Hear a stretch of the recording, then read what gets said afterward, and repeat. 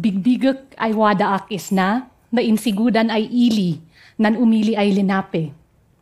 Mengasingak ay makigagay kanda kayo amin. Saken si Jing, nagapuakis nan bilbilig, nan ili mi ay busaw, ili nan kankanaay igurot, ay kananda. Gawis ay mas dumyo amin. And I wish I can continue in my language so that I can make no mistakes. I greet you in the language of my indigenous kankanaay igurot ancestors. And I acknowledge that I am in the homelands of the Lenape people. I am Jing, and I come from the central mountain range of the northern part of the Philippines. If you've heard of the Banawe rice terraces, which is one of the wonders of the modern world, that is the region where I am from.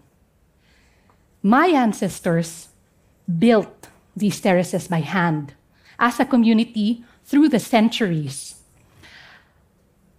It is their intimate knowledge of nature and of the way that the river flows, the waters flow, and the waters are stored that enables these terraces to be irrigated without the help of machines. The art and science of building and irrigating these terraces is magical. They have been sustainably and beautifully irrigated for centuries. Now, my people are also known as one of the unconquered and uncolonized tribes of the Cordillera Mountains. We successfully resisted more than 300 years of Spanish colonization because the mountains that we nurtured and cared for protected us in return. Now, to be sure, the Spanish attempted. They heard about our gold.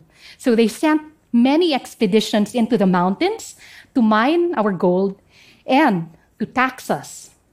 But the historical records show, I kid you not, members of the expedition were sent back inevitably and sometimes without their heads. That's right. We were a headhunting people. And the name of my mother's hometown, Busao, comes from the word buso, which means headhunter. And this is why I'm always joking around with my colleagues. I am a recovering headhunter. When we drove the Spanish out of the Philippines in the late 1800s, they were unfortunately replaced by a more creative colonizer, the Americans. And the pressure on our homelands increased exponentially. They wanted to mine our gold, to dam our rivers, and to log our forests that we had cared for at the risk of our own lives. When they wanted to dam the Chico River, which is the lifeblood of the mountains where I'm from, they were met with fierce resistance and protests from the people. Our burial grounds, sacred places, and amazing terraces would have been drowned and lost forever. And this was simply a spiritual and cultural price that my people were not willing to pay. This project was funded by the World Bank. And because of the fierce resistance of indigenous peoples, they were forced to back off in the 1980s and to put in place an indigenous people safeguard policy to make sure that development aggression doesn't happen again in indigenous territories without consent. Okay, so that's a new word and a big word. Don't worry, I'll explain it. So what is development aggression? Well, development is physical or economic infrastructure that's put in place in a community to help them thrive and to reach their goals. Like, for example, if there is not enough affordable housing in a community or inadequate access to culturally appropriate education, development would build affordable houses and enable access to culturally appropriate education. Simple. But development aggression is the opposite. It is development that exploits the resources of the community and not for the purpose of helping the community, but for the developer's gain. Okay? It is a manifestation of colonialism. And it is a very colonial worldview and comes from top-down decision-making.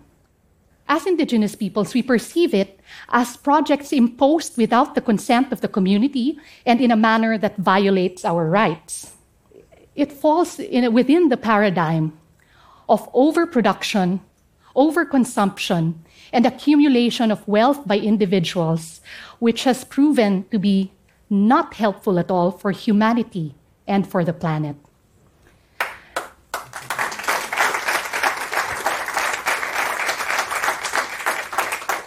Sometimes I wonder, and I really think about, why did my ancestors, why did my forebears resist the dams so strongly, usually at the cost of their own lives? The mountains are vast, and we could have moved away from the inundated areas. We could have gone to a different place that was not poisoned by the mines or that was not denuded by the logging. But my people explain that the struggle against the dams, the mining, and the logging is a struggle for our identity and for our cultural survival. It is a struggle to make sure that we have healthy territories to pass on to the future generations. And this is what I've discovered through all my travels and interactions with other Indigenous peoples. This is common among Indigenous peoples worldwide.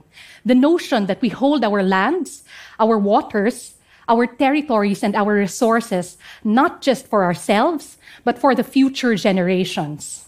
Makliing Dulag, who is a pangat or a peace pact holder, he famously said to the government bureaucrats who came to the territory to push the dam, "You asked us if we own the land and mock us by asking, 'Where is your title?' When we asked the meaning of your words, you taunt us by saying, 'Where are the documents to prove your ownership?'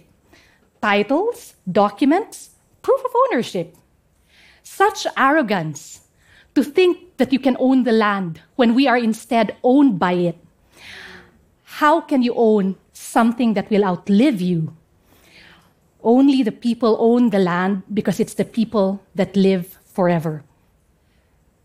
As Indigenous peoples, we own our past, our present, and our future.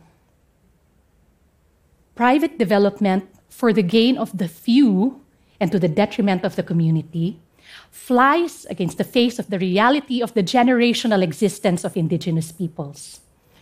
So development aggression is actually an extension of a version of capitalism that pushes overconsumption, overproduction, and has no regard for the future generations. It's always more is better. Extract as much value and labor as you can from the land and from the people without caring for the future.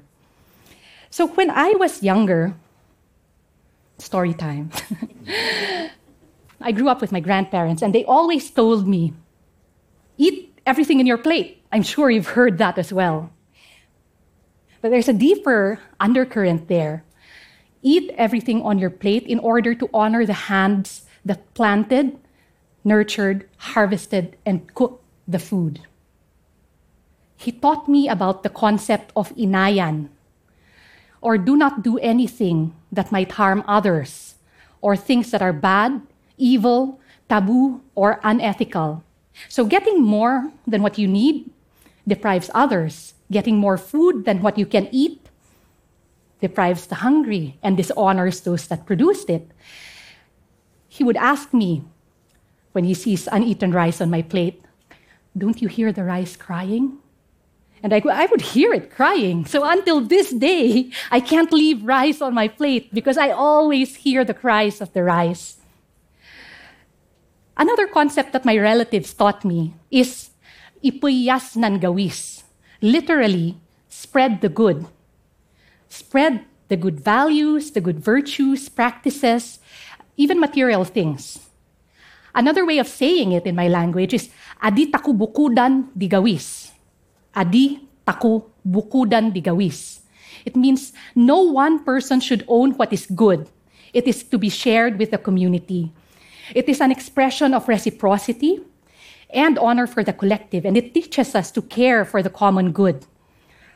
So, these values, reciprocity, spirituality, not taking more than you need, obligation to future generations, and collective decision-making, all of these values are now finding their way into scientific studies and global scientific assessments on the status of biodiversity and ecosystem services, climate change, and land degradation.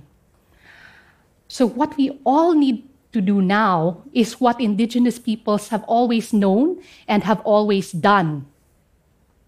As we face the negative effects of biodiversity loss, climate change, extreme weather events like the flooding, the wildfires, the droughts, the scientists, they're slowly moving towards the conclusion that it is only through indigenous wisdom and values and ways of caring for territory that we see the path towards our salvation. The path towards our salvation is not through more development. It's not through more consumption or more production. Overconsumption, development aggression, overproduction are all manifestations of destructive colonialism that has harmed the planet and that has undermined the indigenous wisdom that the scientists acknowledge that we all need. So, think about it.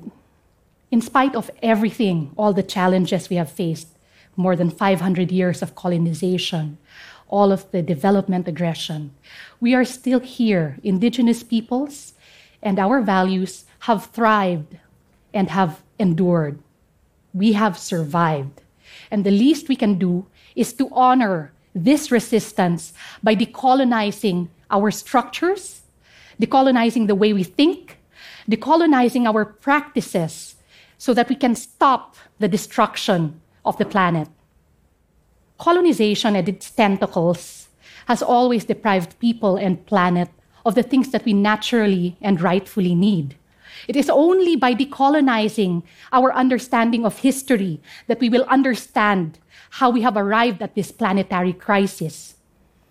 And it is only through honoring indigenous peoples and being inspired by the values, providing the support and the resources in order for indigenous peoples to continue to resist development aggression and colonialism that we can save ourselves and save the planet.